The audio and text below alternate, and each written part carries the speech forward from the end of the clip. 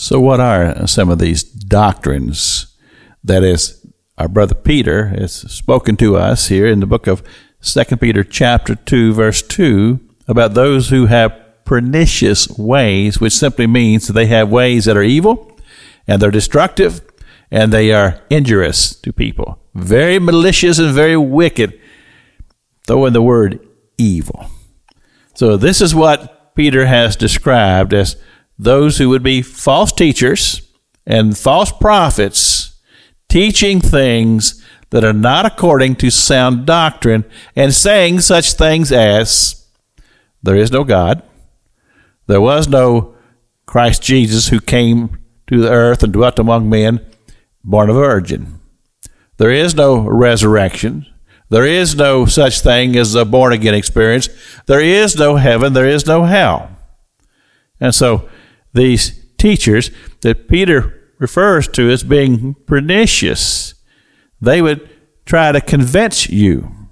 Well, see, myself, as a Bible preacher, I would declare unto you that yes, there is a God. He created the heavens and the earth, and he created mankind.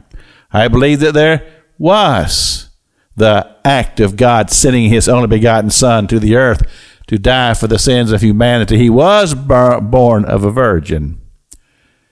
He was living the life without sin, or he did live the life without sin. And yes, he was crucified on a cruel cross. And yes, he rose from the dead.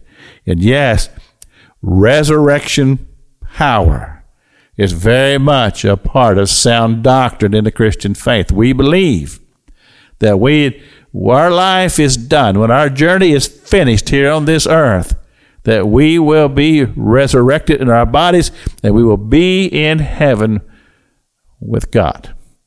That's part of our belief as sound doctrine. Yes, we do believe that there is a hell. We do believe that there is a place for those who rebel against God and reject his Son, that they will be in a place of torment as described to us in Scripture.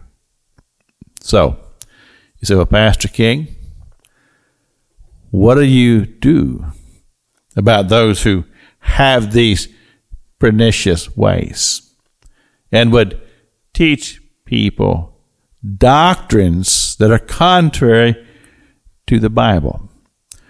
Well, I said, well, the only thing I can do is to, first of all, continue to preach and teach sound doctrine to those who will listen, to those that I have the opportunity to influence, both in my congregation at Freedom Road here in Tallahassee and across the airwaves, to just simply tell people that, yes, there is a God.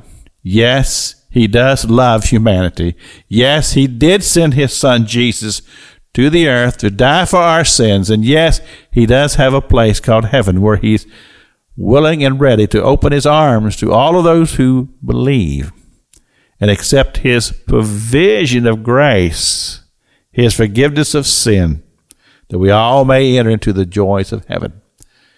I preach that, I teach that, and then I pray against those who do not. And I said, Lord, that's for you to deal with. It's Pastor Jack King with the gospel on the radio broadcast.